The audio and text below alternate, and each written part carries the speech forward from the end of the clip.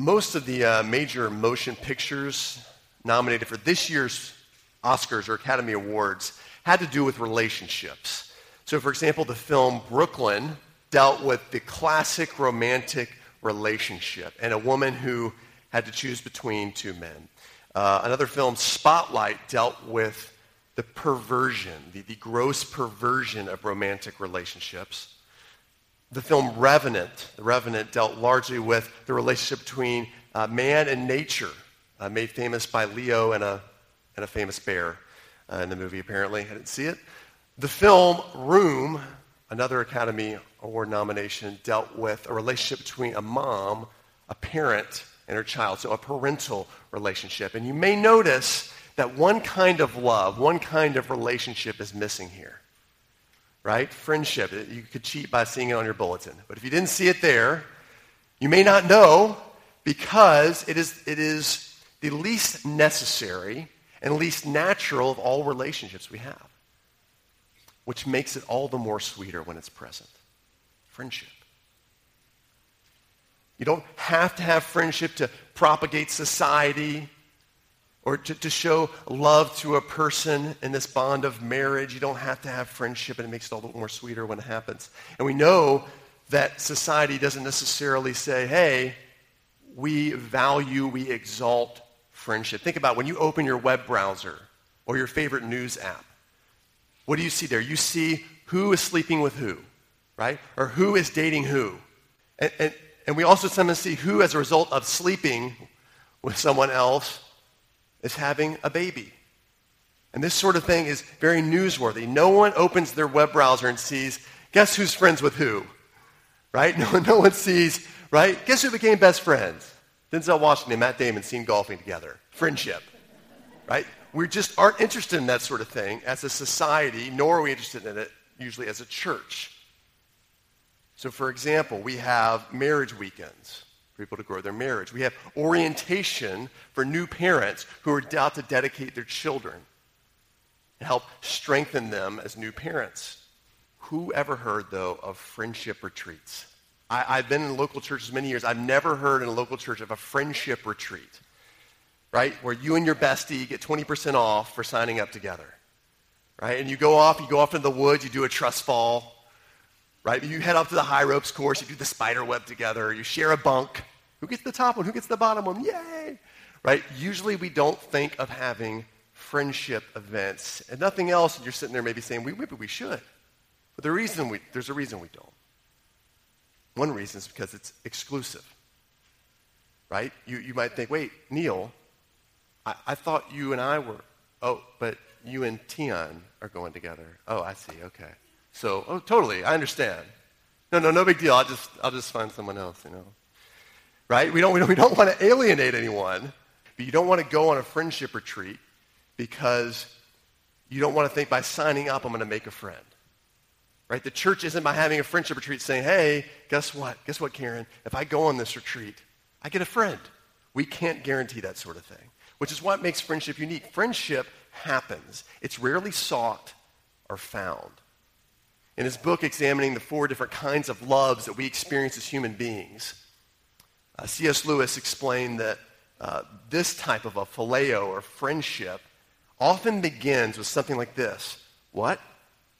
You too? Oh, I thought I was the only one. And so a friendship takes off. That's how a friendship begins. Without you or I even calling it a friendship, we just enjoy getting together because we enjoy something together. That is what's so sweet about a friendship. More than any other book in the Bible, Proverbs talks about friendship and about the gift that a friendship can be. So we could talk about getting a friend or making a friend. Or we could talk about being a friend. Now, I'm going to choose being a friend for 2 reasons. Number one, we discussed last week the wisdom of the sweetness of speech, the wisdom of generosity, which can take an acquaintance and often make them into a godly friend. But secondly, it would be a moot point to talk about getting a friend. Because the last thing you do is ask someone to be your friend. That's not how friendship works. And I want to say this very tenderly and sweetly and sensitively because many of us desire more friendships or a friend. Maybe we've just moved here. We want a faithful friend. But you don't get a friendship by asking someone, will you be my friend? That's not how it works. From the perspective of the person being asked, it's like, oh, this could be needy. This sounds like a dependency is happening. So what do you do then if you want to make a friend? Live what you love to the fullest. If you live what you love to the fullest, you're going to find a friend. The friendships are missed because of empty lives that are looking to be filled like a cup with friendship itself. By having someone you could call a friend, and that will fill my cup. But it's usually actually the way you drive. You can end up driving people away. Don't worry, I'm going to give you some hope for that in a minute. But here's the definition of a friend then. Friends are those who are faithfully there for you because they want to, not because they have to. Friends are those faithfully there for you because they want to, not because they have to. So parents have to, right? We've been given this gift to steward, to care for, to love. We have to. Relatives have to, as we're going to see in our Proverbs here in a little bit. A teammate or schoolmate may demonstrate qualities of a friend, but when the team or the school disappears, we may realize later that the tie that binded us was really the team or schoolmate. They were companions, and that's okay, but they weren't lasting friends. A generous boss, a faithful pastor or leader, an inspiring teacher, a thoughtful colleague. All might display the characteristics of a friend, and very well might be, but they prove it, right, when the contract is done, when the membership isn't there anymore, when you're not next to them in the cubicle, when the desk goes away, and they show, oh yeah, I still want to know you and be with you and do life with you. Proverbs talks about then this kind of friends who are there for you because they want to, not because they have to. Talks actually about 3 types of friends, all of which we're going to discuss this morning. Fake friends, frustrating friends, and faithful friends. So we're going to look at all 3. Fake friends, okay, frustrating friends, and faithful friends. So first, are you a fake friend? This book of wisdom, Proverbs, sheds light upon 2 things that a fake friend does. First of all, a fake friend uses. A fake friend uses. Look at Proverbs chapter 19, verse 4. It's going to say in your bulletin, 16, verse 21, that's a misprint. Let's read that together, though. Wealth brings many new friends, but a poor man is deserted by his friend. Proverbs 19, verse 4. Now, we spoke on Easter Sunday about how because of sin, the starting point for every human relationship is usefulness. I'll bring something to the table if you bring something to the table, and a relationship can begin. We want relationships to be useful. So arguably, the most useful means to things we want, notoriety, comfort, pleasure, and the good life, when those become available, it's because of wealth. And when you get wealth, new friends start to pop up. They start to come around a little more and a little more. And they're going to gather for even a few scraps of your relationship. And it's not always the money itself. It's sort of the allure, isn't it? The allure of the lifestyle rubbing off on you, the house in which you get to hang, the clothes, the spa treatment aura around that person, the cool factor that is enhanced usually by money, which you have, but many of us don't, and most of us want to be around in some way, shape, or form. So ask yourself, am I friends with this person for them, or because their wealth somehow elevates me, how I feel about myself? It maybe gives you a little bit of hope that their success will rub off on you, or you can experience new pleasures from time to time that you wouldn't get to experience otherwise, or you'll actually materially benefit, maybe from a job or something else or a connection. A fake friend uses, and because the sin with which we're all born, makes us tend towards using. All of us are prone to this, using, this allure, especially of wealth. I know I'm not immune. In fact, I think God has made me a pastor in Cayman. One of the reasons God has made me a pastor in Cayman is that I'm not somewhere that someone in my congregation has tickets to their local American sports team. All right, all the sports I love, admittedly, most of them are U.S.-centric sports. And if I was somewhere in the U.S., I would feel like I would certainly know in the church who has tickets, and I would be tempted constantly to cozy up to them.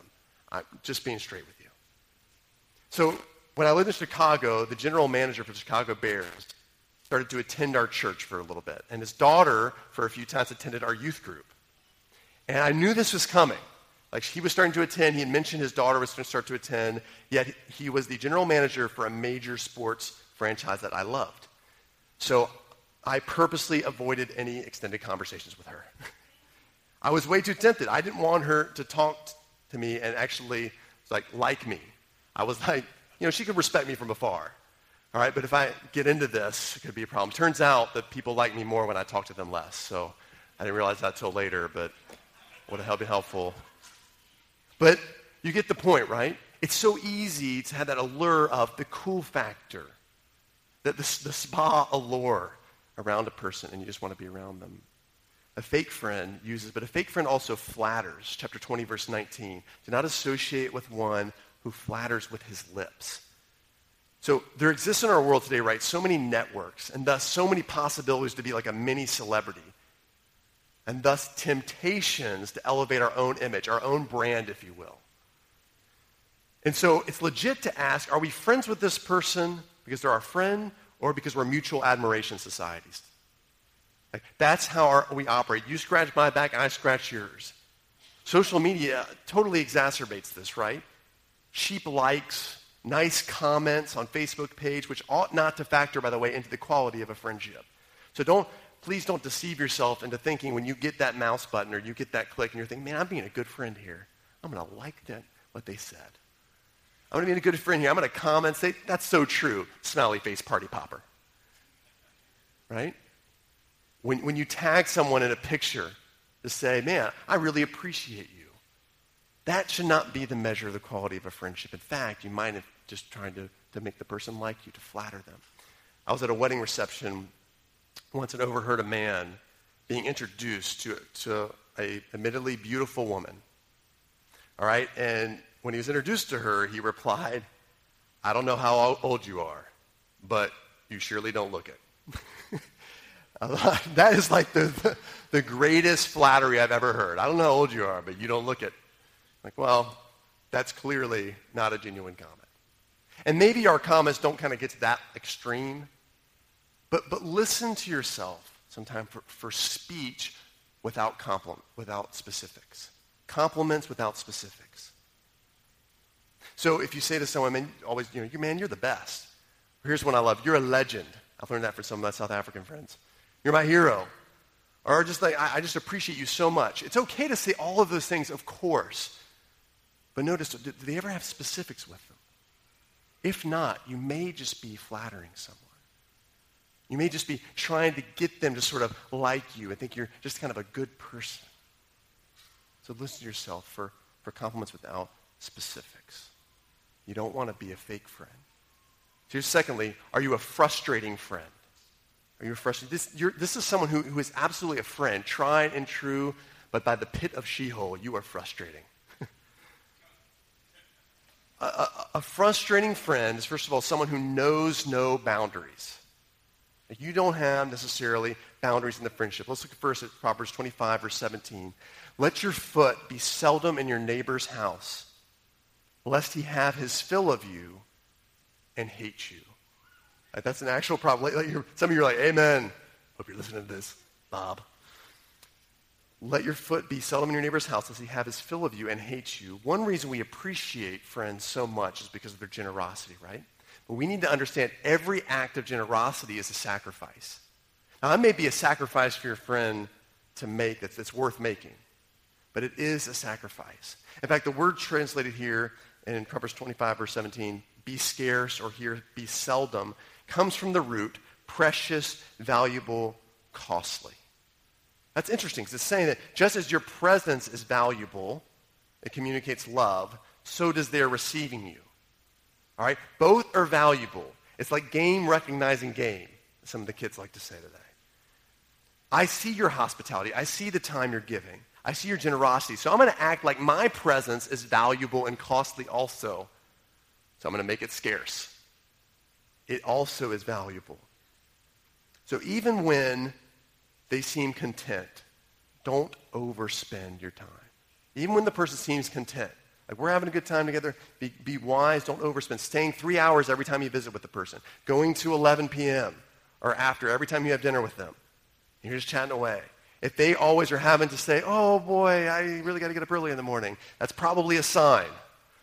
Phone conversations that go past 5 minutes, right? Play dates where they're always the first one to excuse themselves, right? And say like, oh, I got to get her back for her nap, right? That might be a sign. Wisdom says don't overindulge when it seems everyone is having the same good time I am. Let me say that again. Wisdom says don't overindulge when it seems like everyone's having the same good time that I am. Probably not true. Be honest with yourself. Am I generally a talkative person? Do I generally feel at home wherever I go? Do I have more leisure time than many people have, for whatever good reason that might be? This probably then is wisdom for you. You might be prone to this. You don't want to be a frustrating friend. Look at this proverb as well, Proverbs 26:18 through 19. Like a madman who throws firebrands, arrows, and death is the man who deceives his neighbor and says, I'm only joking. Now, this image is pretty comical at first, right? It's first a comical scene. There's this madman who's just shooting, right, into the air, whatever he could find around him, almost like a 7-year-old boy, like, whoa, whoa, whoa, whoa, whoa. And we find that kind of funny, like Yosemite Sam-like, into the air. When all of a sudden, what they shoot pierces someone in the back, and it's like, oh, why did you do that? And as the person's getting it out of their back, you say, well, what? I was only joking.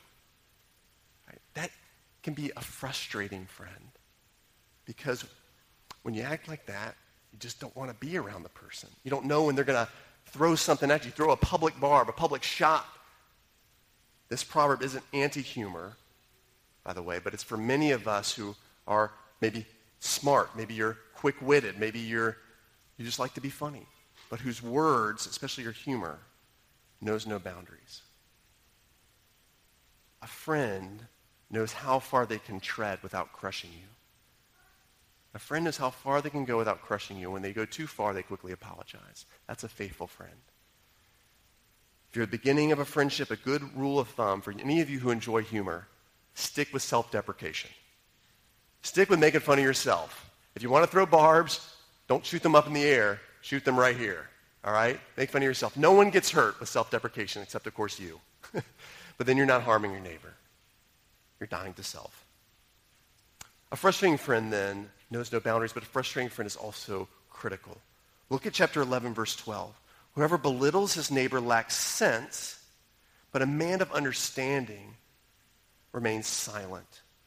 Now, a neighbor is the most general term you can use in Proverbs, that our author Solomon uses in Proverbs for a person. So we have a fool, we have a simple person, we have a friend, we have a brother. But a neighbor is sort of a very general term that can mean anyone. So here, the frustration isn't necessarily with the friend belittling you. It's with a friend who just belittles anyone. It's the kind of person that's generally just critical. Do you know that kind of person? Like, do you have maybe that kind of friend? Well, let's look honestly and think, are we that kind of friend? This is someone who has an opinion on nearly everything and feels like they need to express it. So let me ask this question. Are you able to have an unarticulated thought? Something comes to mind, and you just feel like, man, this would be just great to say. It would really just improve our relationship. It would get things going. It would get the conversation moving. But do you ever not articulate it? That is wisdom. Social media feeds the idea that we need to articulate it, right? The false societal ideal of expression of self. Or even that phrase we often like to use of, hey, I'm just being honest. All of these things exacerbate this idea that if I have a thought, I need to express it no matter what it is. And oftentimes, we don't notice it's critical. Look again, by the way, at the proverb.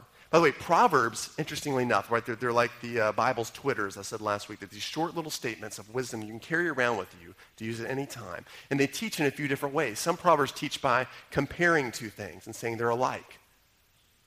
Right? So in a little bit, we'll see as iron sharpens iron, one man sharpens another. Some Proverbs build in each other, like the one we just read.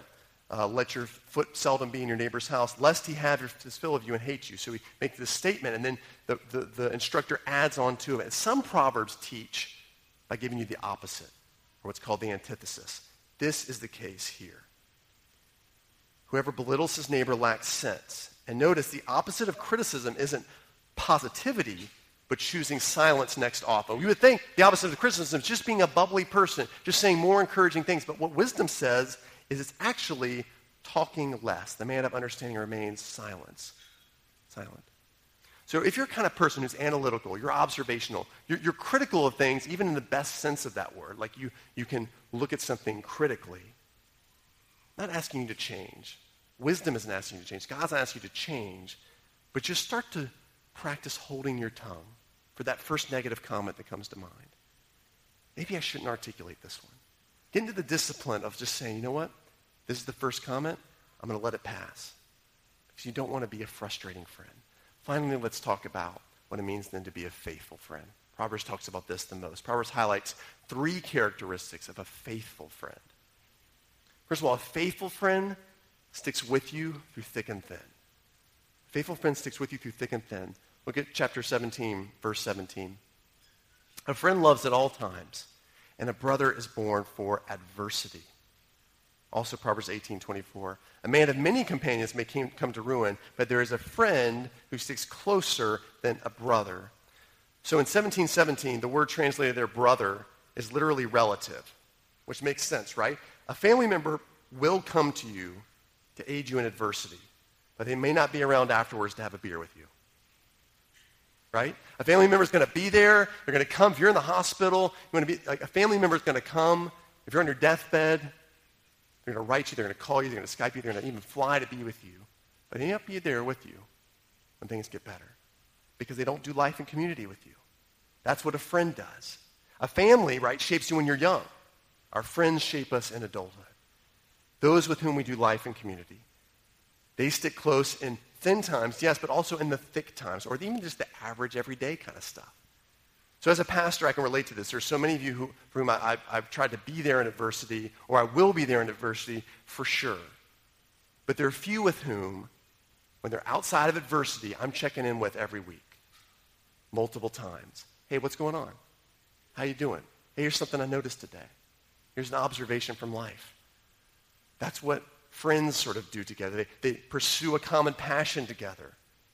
I just visited one of our elders, Gordon McRae, who's in the hospital due to some complications with the surgery he had last year. And he's stable, he's talking, he's able to laugh, he's doing okay, but I know he would appreciate your prayers. Gordon McRae would. To say he's dealing with adversity is definitely an understatement. But after he gave me some updates on how he's feeling, and we prayed together, at his initiative, our conversation took to the NBA playoffs, to the professional basketball playoffs that have just started yesterday. Why is that? Well, he's in a hospital bed. He's sick. Why would we talk about something else? Because we're friends. A brother is born for adversity, but there's a friend who's close at all times, right? A friend loves at all times. That is the gift of friendship. If you find yourself then only reaching out to someone during adversity or the cruddy days, they may be a brother or sister in Christ. They may be a spiritual parent or a mentor, which is great, but they're not yet your friends, nor are you theirs. Praise reports, life observations, how you doing today? What's going on? Updates, pursuing together a common passion. Those are the things of friendships. A friend then sticks with you. A friend also is safe. Look at Proverbs 27, verse 9. Oil and perfume make the heart glad, and the sweetness of a friend comes from his earnest counsel. Now, what does all this mean? First of all, oil was known in the ancient Near East for its health. And it was mixed with perfume so that healthiness would be attractive. It was like as a kid, I don't know if you had this, but remember the pink medicine? Do you remember the pink medicine you drink? I think it was like amoxicillin or it was some type of penicillin or something. But it was pink. And man, it was so good. I don't know what happened to it. I don't see it around anymore. But you know what? Some of you know what I'm talking about. It was the pink medicine. I love that stuff. And that is what earnest counsel is like. What does all this have to do with earnest counsel? Well, counsel, interestingly, is a fascinating word. Totally fascinating. In Hebrew, it's the word atzat, which is the idea of secrets and advice combined. It's actually a military term. It's pretty cool. It's meant to envision two generals who are collaborating over secret plans. So this is the kind of friendship that Proverbs is talking about. Two generals coming together, collaborating over secret plans. One must risk divulging what he knows about the enemy, right? What he already knows, and be brutally honest for the sake of victory, right? So he comes and says, here's what I hear is going on in the battlefield. Here's what I hear is going on from our enemy. I'm just telling you. And as they collaborate, they have to say, oh, that's a bad plan. That's a bad plan of attack. That's the kind of thing earnest counsel means. It's risking openness without shrinking from advice. That is a great friendship. That is a faithful friendship. So like this past week, I was with a friend discussing God's design for marriage and the husband's role in it being one of self-sacrificial leadership, laying his life down for his spouse. And I was questioning the timing of when to challenge another husband about God's design for marriage. And my friend spoke up and said, hey, you need to do it right away. You need to talk with this husband about God's design for marriage right away. And then he began to risk opening up to me a little bit about his own views prior to someone else taking him to the Bible and showing him Jesus' example of laying his life down as a leader. And he spoke to me a little bit about how that wasn't really a part of his natural personality. His natural personality was to be a lot more passive, let others make decisions for him, not sort of be the first to step out and lead sacrificially. It was going against his own temperament. But at the same time, he was also resolute. Now, you got to go talk to that person. I needed to hear that. You need to go talk to them. And whether his advice was right or not, who can do that but a faithful friend? Who can open up and in opening up say, hey, I really want to encourage you to do this. I want to encourage you to take the step out and have that conversation. That's what it means to have earnest counsel, and that's what a faithful friend gives. A faithful friend also makes it easy to make each other better. A faithful friend makes it easy to make each other better. I was going to say a faithful friend makes you make one another better. But it's a little more than that. This proverb suggests something more. It's a very famous proverb, Proverbs 27:17. Iron sharpens iron. One man sharpens another. Iron sharpens iron, and one man sharpens another. The first iron mentioned here is the sharpening tool, and the second is that of a sword or knife, whose blade is being sharpened and being ready for battle because of the first piece of iron. And this is what it means to be a friend. But the second line reads literally, and one man sharpens the face of his friend. So if you read that, it'd be iron sharpens iron, and one man sharpens the face of his friend. This is actually a 10th century pun. And I could hear you all laughing out there, right? You're like, I get it. I know you probably don't, but that's okay. I'm going to tell you. 10th century pun. The working edge of the sword or knife was called the face. So what the author is saying is the friend being sharpened shows his face. A friend makes himself available for sharpening. A faithful friend makes himself or herself available to be sharpened so that it becomes easy to sharpen one another. It's not hard. It's not difficult. You don't have to pray about it for 2 months and have the conversation. A faithful friend, it's easy to say, you know what, hey, I just noticed something. I wanted to share it with you. I wondered if you were going down this path. Is this something we should pray about? A faithful friend can say that because the other person is not going to be like, whoa, whoa, whoa, whoa. Please don't. They're still going to call you back the day after you say something hard. A faithful friend is going to be someone who asks, hey, where do you think I need to grow? A faithful friend is going to want you to continue when you start to say something hard. Say, no, please tell me. Please tell me. This might be something I really need to hear to grow in my life in godliness and in wisdom. It's that kind of friend who is willing to show his face or show her face towards being sharpened. So if you've never felt any resistance in a friendship, that person might be a companion, they might be an acquaintance, they might be a brother or sister in Christ, but they're not yet friends. Be a faithful friend. Now before we kind of end with this, there's still a problem to be had with friendship. There's actually two problems with friendship.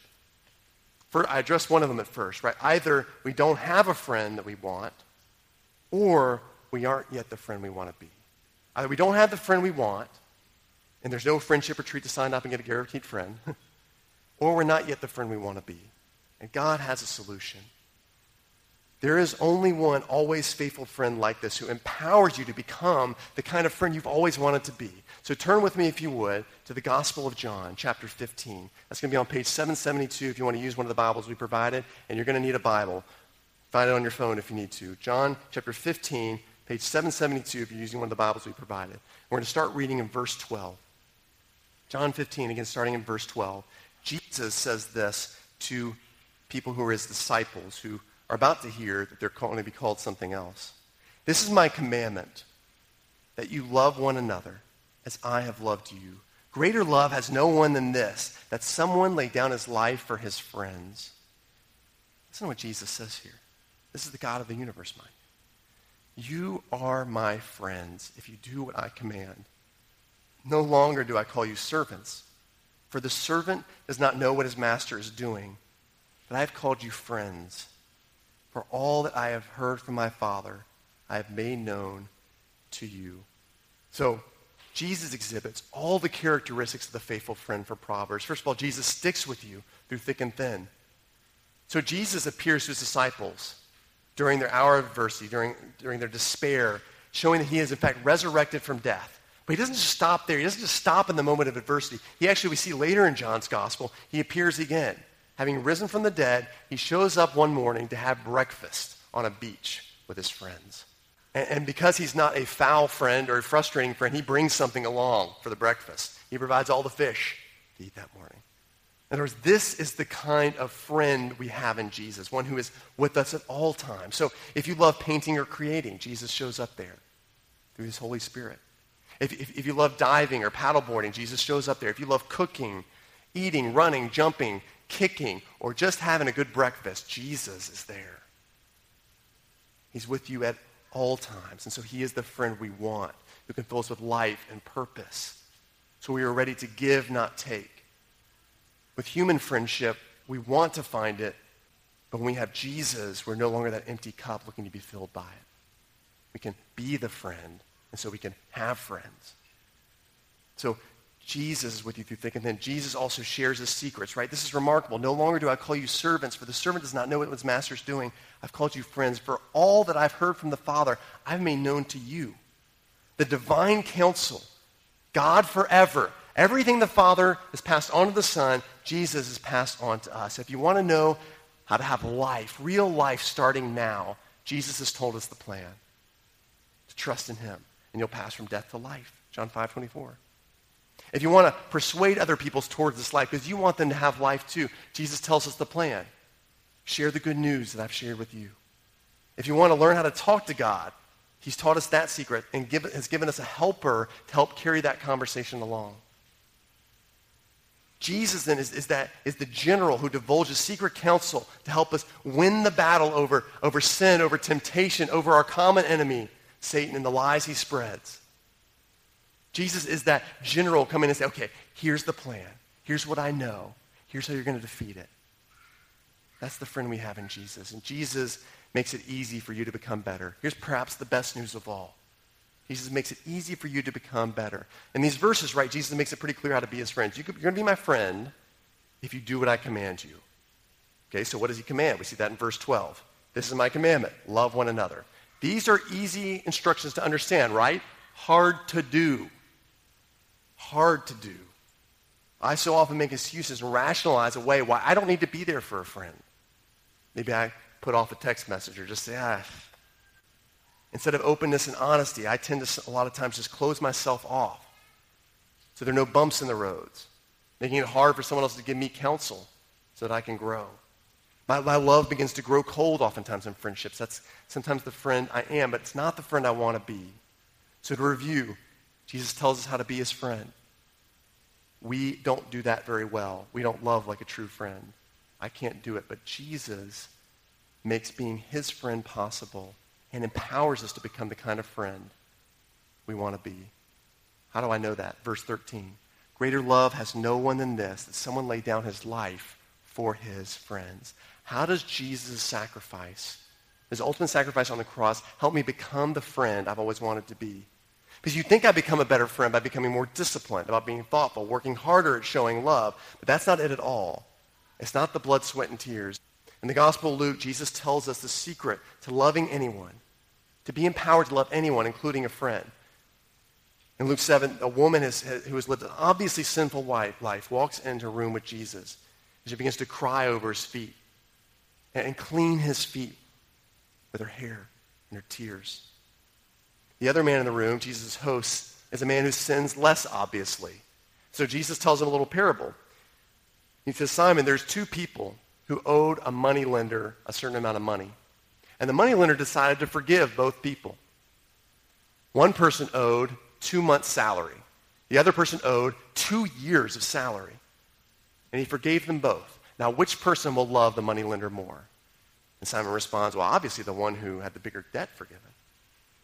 And he pointed to this woman, and he said, her many sins have been forgiven, for she loved much. Listen to this.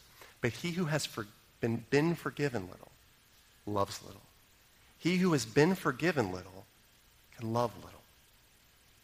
The way then you begin to love isn't by setting goals, getting more disciplined, charting your behavior, working harder, making sacrificial decisions. You begin to love by being forgiven more, by returning to the cross of Jesus Christ more. Jesus has made it as easy as possible to return to the place where he has proved his love for you and where forgiveness is available without limit, his cross at the foot of Calvary. And as you experience and visit the cross more and his love becomes more impressed on you, you begin to see his patience towards you even though you've messed up yet again. You begin to see his ongoing tenderness towards you even when you have a hardened heart and you're bringing nothing to the table but your sin. You see his faithful friendship towards you despite your unfaithfulness, and you'll be empowered with thanksgiving to love freely and strengthened to become the friend you want to be through the cross of our most faithful friend of all, King Jesus. Let's pray. God, thank you for wisdom through your word, for being the kind of friend we want to be. We want to be the kind of friend who sticks closer than a brother, who sticks with people through thick and thin, loves at all times. We want to be the kind of friend, not to others, that is safe to talk about hard things. We want to be the kind of friend also, Lord, who makes the other person better, makes it easy for them to speak, and makes it easy for us to speak, Lord, who offers their face to be sharpened, and we offer our face to be sharpened. We want this kind of growing relationship focused on growing in you. But we confess, God, that we have fallen short of being that kind of friend. That we haven't loved the way we're supposed to love. Our love has grown cold. That we haven't been there as often as we need to be. That we haven't received criticism well, Lord, nor have we dished it out with love. We're so grateful, Jesus, you have been a friend to us. What a friend we have in Jesus. And through the cross, we get the faithful friend we want and we can become the faithful friend we've always wanted to be. Help us keep returning to the cross every day of our lives and in every situation. Remember what you've done for us at Calvary. In your name we pray, Jesus. Amen.